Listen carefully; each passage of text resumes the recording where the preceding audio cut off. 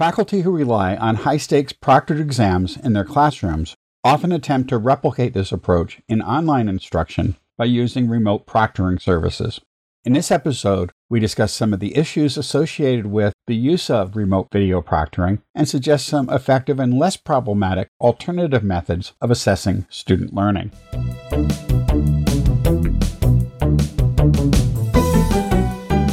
Thanks for joining us for T for Teaching, an informal discussion of innovative and effective practices in teaching and learning.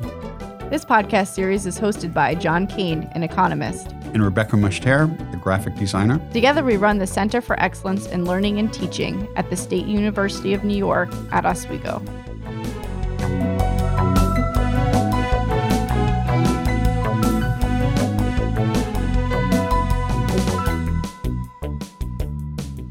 Our guests today are Jessamyn Newhouse and John Locke. Jessamyn is the interim director of the SUNY Plattsburgh Center for Teaching Excellence and a professor in the history department at Plattsburgh. She specializes in the study of pop culture, gender studies, and teaching and learning. Jessamyn is the recipient of the State University of New York's Chancellor's Award for Teaching Excellence. She is also the author of Geeky Pedagogy, a guide for intellectuals, introverts, and nerds who want to be effective teachers. John is the coordinator of technology enhanced learning and an adjunct instructor in communication studies, also at SUNY Plattsburgh. He recently received his doctorate in interdisciplinary studies with a concentration in humanities and culture, and is currently working on his second historical novel. Welcome, John, and welcome back, Jessamyn. Thank you. Thanks for having us. Yeah, thanks. Today's teas are just plain water for me. Got to stay hydrated. Grande Decaf from Starbucks. That's an interesting tea. I have a Scottish afternoon tea. And I have ginger peach green tea. We've invited you both here to talk about online proctoring services. As a result of the global pandemic, a lot of people suddenly had to shift from face-to-face instruction to remote instruction or online instruction, and many people who relied on proctored classroom exams are concerned about how to offer tests, and many faculty have been investigating the possibility of using remote proctoring services. What are some of the concerns associated with using online proctoring services? Well, to start with, we are all trying to deal with a digital divide.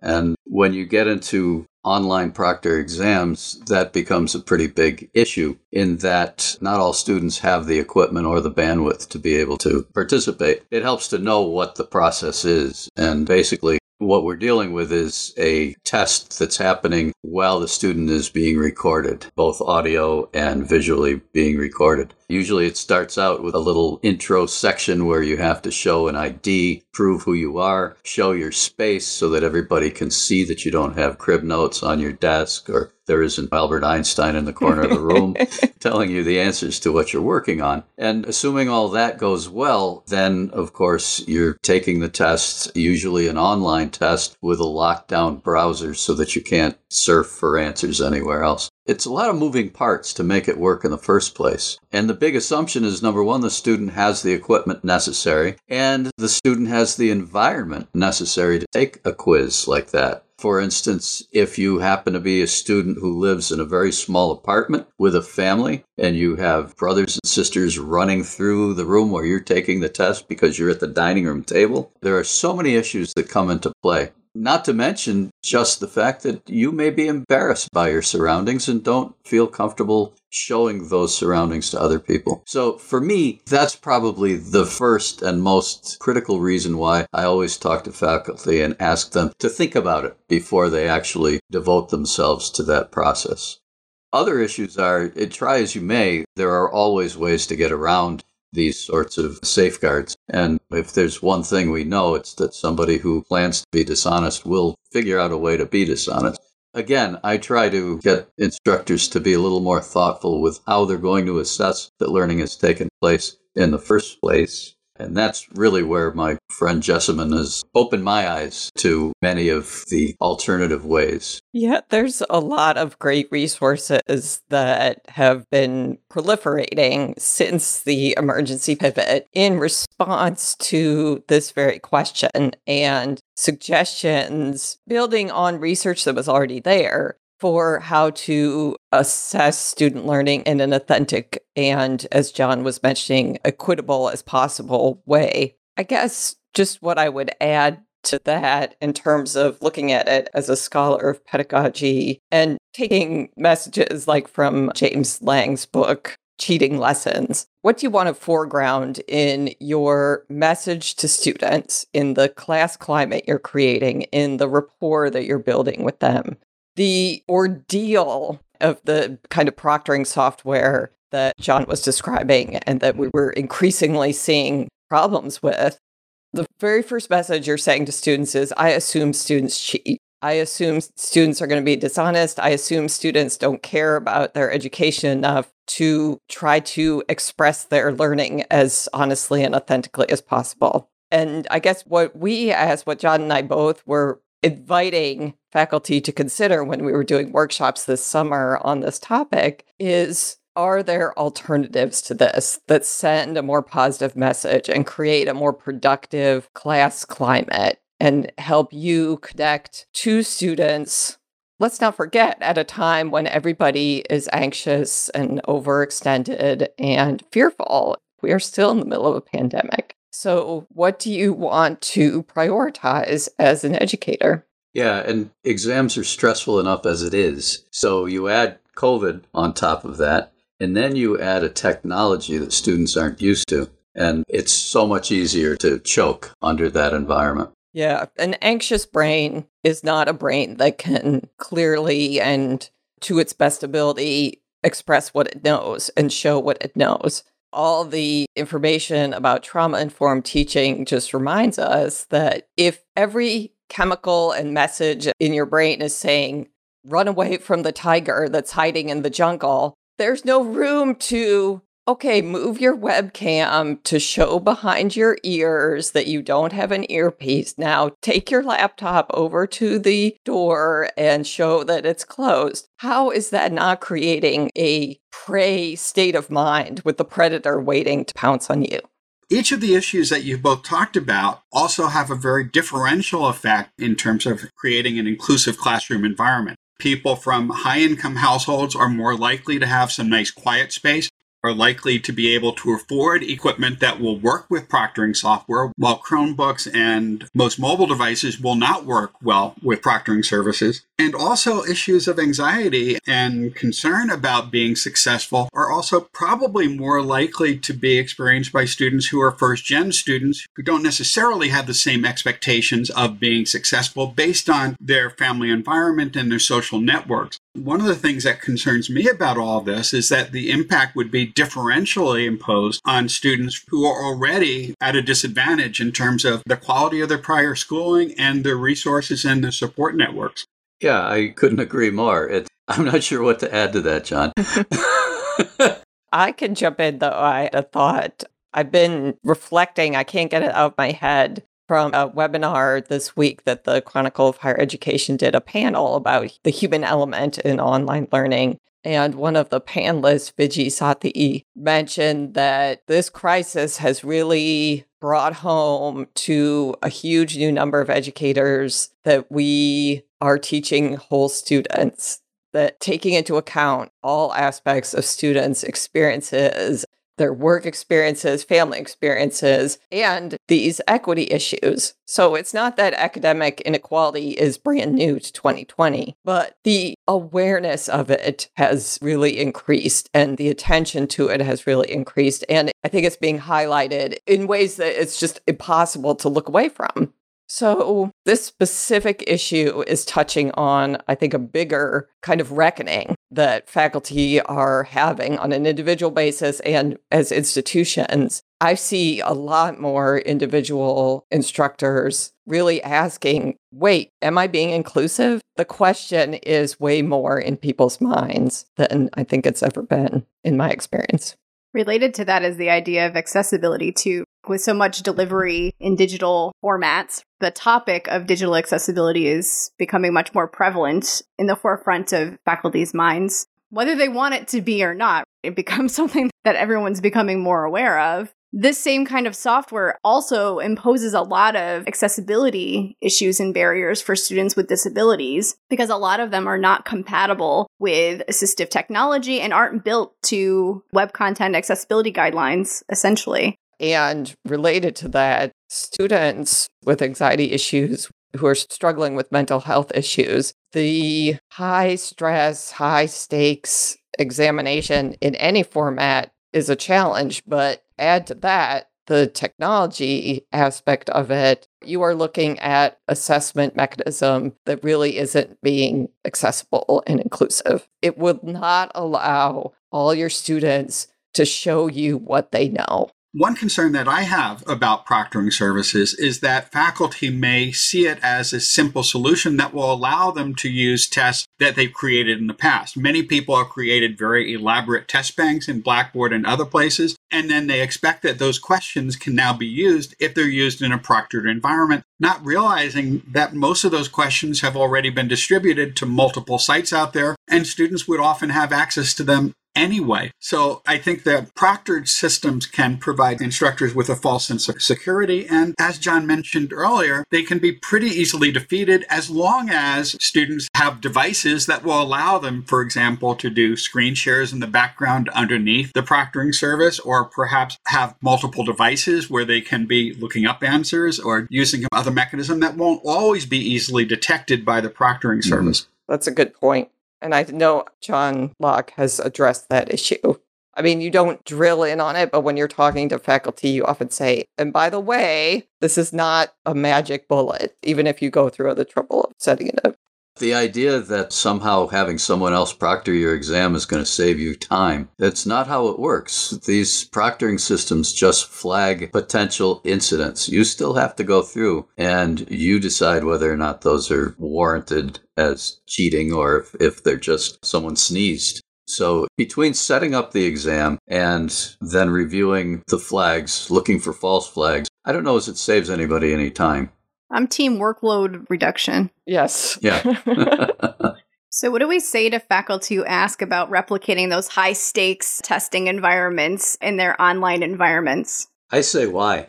I think that what would be more appropriate is to simulate the environment that somebody needs to perform in where they've acquired the knowledge in order to accomplish that performance. For instance, I taught a computer applications course years ago. And for the final exam, I did have a final exam, but I told them, what I hope you get out of this class is to learn how to use software. So if you haven't already learned how to use software, now's your chance. And when you're out in the real world, you will have the software manual. You will have the person in the cubicle next to you. The only thing you won't have is me. So unless you have a question about a specific question on the test, don't talk to me. As far as anything else that gets you to accomplish the goal, go for it. If you're studying to be an ER doctor, perhaps you do need to have the pharmaceutical manual memorized page by page. But most of us aren't working in that kind of stressful environment. So there are better ways, maybe project-oriented ways, to assess that learning has taken place, that those skills have been received or learned and received. I try to assume best intentions on the part of all faculty. And I know that many of my colleagues who expressed that sentiment exactly, like, how can I make sure they're not cheating? They're not saying that because they're evil, like, wah, ha, ha, ha, ha, those bad students. No, they really are concerned about student learning. So what John and I did was really to frame this as an invitation to faculty, an invitation to think creatively about assessment, authentic assessment, to really be able to measure student learning, but maybe also rethink what you thought and assumed about assessment. And here's a big bonus, maybe grading it could be less painful. If you are trying something new, something that's a little bit more creative, that might help you as well on your end. So that's been how we've been addressing it here at Plattsburgh. What are some ways to do that assessment, maybe in a class that doesn't work well for project-based learning? Maybe it's a bigger section class, or maybe it's more foundational information that doesn't lend itself as easily to project-based learning. What are some alternatives? There's always small, lower stakes, regular quizzes. So instead of one big, huge exam, having smaller quizzes along the way. That's just one off the top of my head, easy one. John? Yeah, well, especially in this environment, discussion forums are really, I think, underutilized. There's no reason that you can't build a rubric around a discussion forum and spell out your expectations to students and then hold them to them and grade according to those. Again, it's taking the student higher up that Bloom's taxonomy ladder than just memorizing and regurgitating information. It's causing them to react to other people's comments within the discussion forum, to assimilate the knowledge that they've already accumulated, and to create new and different responses based on that immediate situation. And the advantage to that for slow thinkers like me is that you don't have to be quick on your feet. You're not the student in the back of the room with his hand up saying, well, never mind, you covered that 5 minutes ago. It's kind of an equalizer. I wouldn't say have a discussion forum as a final exam, but it's another part of the scaffold to assess that learning has taken place throughout the semester. I think there's a lot of potential for open book exams as well. In fact, I have used open book exams for a long time. And in large part, that is because I really wanted my students to learn, and I wanted to be able to grade an exam very rigorously. So saying, here's a question you can answer with an open book, and yeah, you might even talk to someone else about it, but then the final product is an essay question, or it could be a presentation, it could be a sort of annotated bibliography. There's lots of ways it could go as an open book exam. But then when I go to assess it, I know you have the material in front of you. So I am going to really drill down here. Like, do you really understand this concept? Can you show me that you understand it? Because I know you can look at the basic definition in the book that's open in front of you. So now you have to show me that you really, really get it. You have to use it. You have to apply it, whatever it is. What about STEM-oriented examples? A lot of the things that we've talked about work really well in the humanities and the arts. How about some things that work well in math and science and other STEM fields? So I've been trying to do a little reading in this area. I've been hearing from some faculty in this area. So in an online lab setting, being able to complete the experiment in the correct way, in the scientific way, that could be one way to assess learning. Doing something like a fact sheet. So the final product is how you're assessing the student learning. But again, you could be measuring the application, the correct way to do X, Y, Z in a kind of fact sheet format or a PowerPoint slide or poster presentation. One type of thing we sometimes recommend for people in the STEM fields is that if they are going to use multiple choice, one way of dealing with this is to use some algorithmically generated questions so that each student gets their own version of the question. Now, the solution procedure may be the same, but for at least low-level skills, that can help to deter some academic integrity issues. Student-generated exam questions could be another way to go. If you really understand the material, you're not just regurgitating memorized material, but if you really understand it, then you should be able to help someone else understand it. And one way you could assess that would be, what are the 10 best exam questions? Something like that. Another idea that I've heard from people more in the STEM areas is the idea of creating some sort of resource that explains a topic to a non-expert audience. So maybe it's an experiment or something that you can do with kids, or just kind of generally to someone who's not in the discipline and get them to grasp whatever it is that you're trying to assess. Yeah. This might be going out on a limb for a STEM environment. Maybe we can call it STEAM because there is an artistic bent to it. But for instance, in an accounting course, if there's a particular accounting procedure or process that students have to prove that they understand it, they could write a short story, a day in the life of the accountant for the New York Yankees or something, and totally fictional, but covering each step in the process that has to be accomplished. And as an instructor, I would love to read something like that rather than checking off right or wrong on a test sheet. I'm thinking too about something like following up Rebecca's suggestion and increasing accessibility. You could even have students creating resources like that in a variety of formats. It could be a poster, it could be a podcast, it could be a video, it could be a live presentation. You could do something like an oral exam, something like that.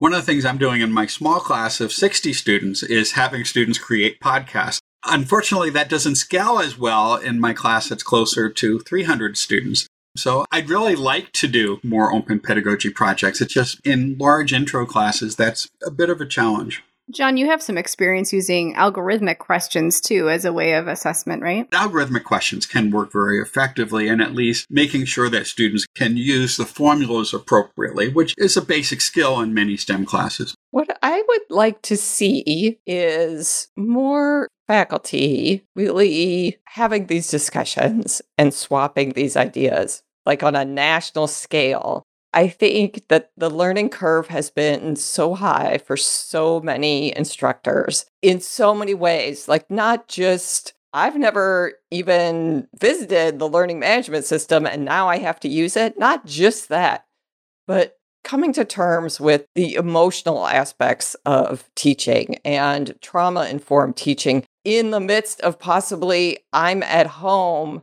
and I'm supposed to be overseeing my children's education or simple childcare issues. All these things are overwhelming so many instructors, just day-to-day life.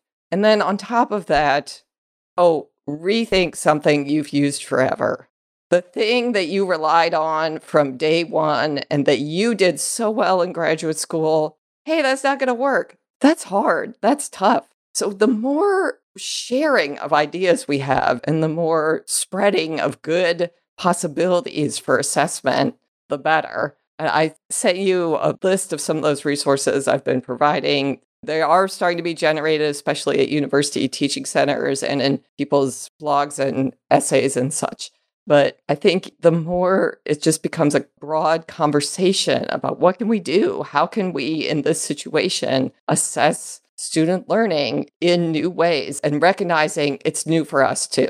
Bill Goff, in our episode 154, Sharing Disciplinary Pedagogies, also offered a way to get people to collaborate across institutions on some of these kinds of things using a simple Google Sheet. So we're all kind of forced to be online in some capacities now, maybe more than before, but maybe that's also opening some doors for collaboration that haven't been there before either. I hope so. I mean, John Locke and I, both of our centers had not been collaborating in the past. So spring of 2020 was like this kind of completely perfect context for us to send a message to the university, the Center for Teaching Excellence and Technology Enhanced Learning.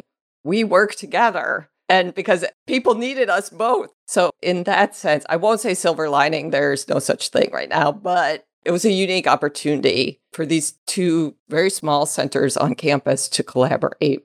Yeah, in fact, I've accidentally come up with a tagline that is starting to appear at the bottom of my emails to faculty, and that is, "You are not alone." They never were, but it's much more important for them to realize. In fact, I was working with a professor last night who was having some difficulty in the learning management system, and about 10 o'clock I sent him what I thought was probably the solution, and I didn't hear back. So this morning I sent him an email and said, how did it work out? And his response was, "Oh, I'm sorry, I haven't even gotten to it yet. I'm sorry." And I said, "No, you don't have to apologize to me. I just want you to know that you're not alone, that I'm trying to help you and I'm not going to let go until I know your problem is solved." And that sort of community approach to learning in general and what we're all going through, I think is helpful. If you know that, I know I'm struggling with this, I'll bet someone else is too, and maybe between us, we can figure it out. If more people can adopt that thought and not feel that they're infringing on someone else's time,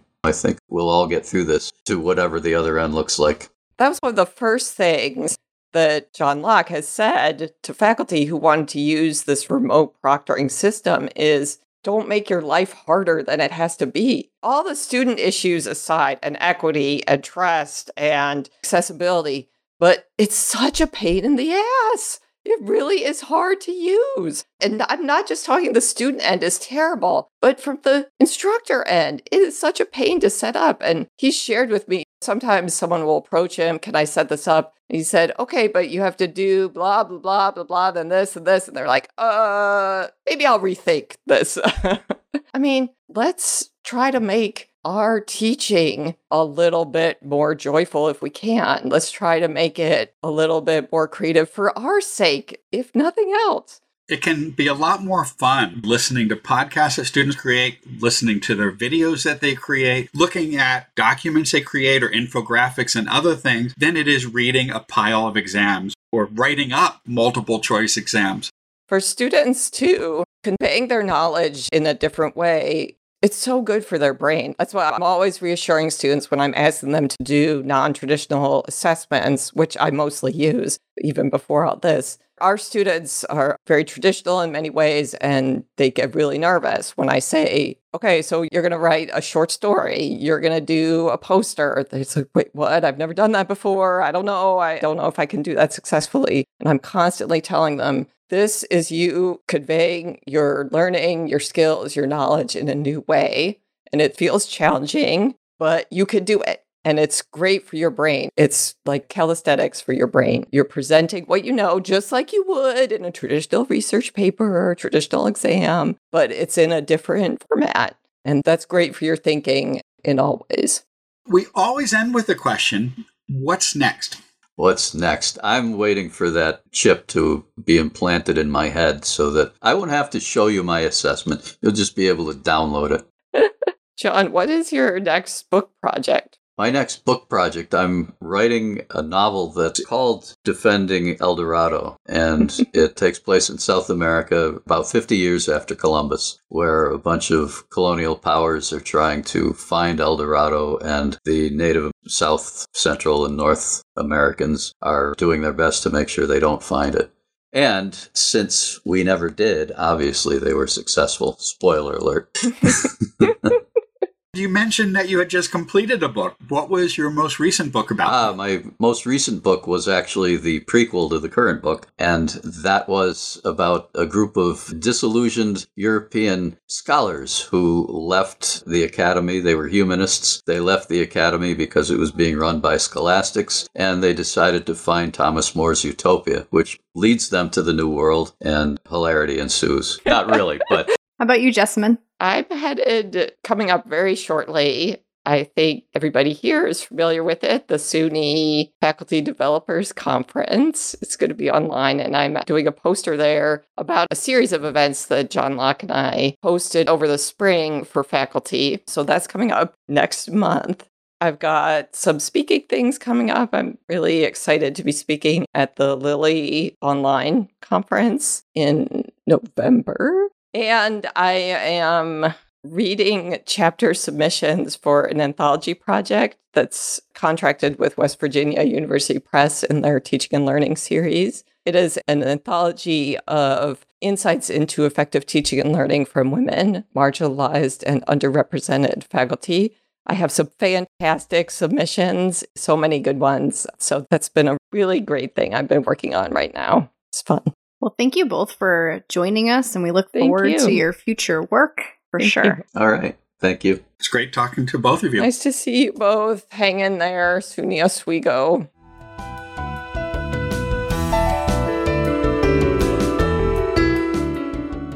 If you've enjoyed this podcast, please subscribe and leave a review on iTunes or your favorite podcast service. To continue the conversation, join us on our Tea for Teaching Facebook page. You can find show notes, transcripts, and other materials on teaforteaching.com. Music by Michael Gary Brewer.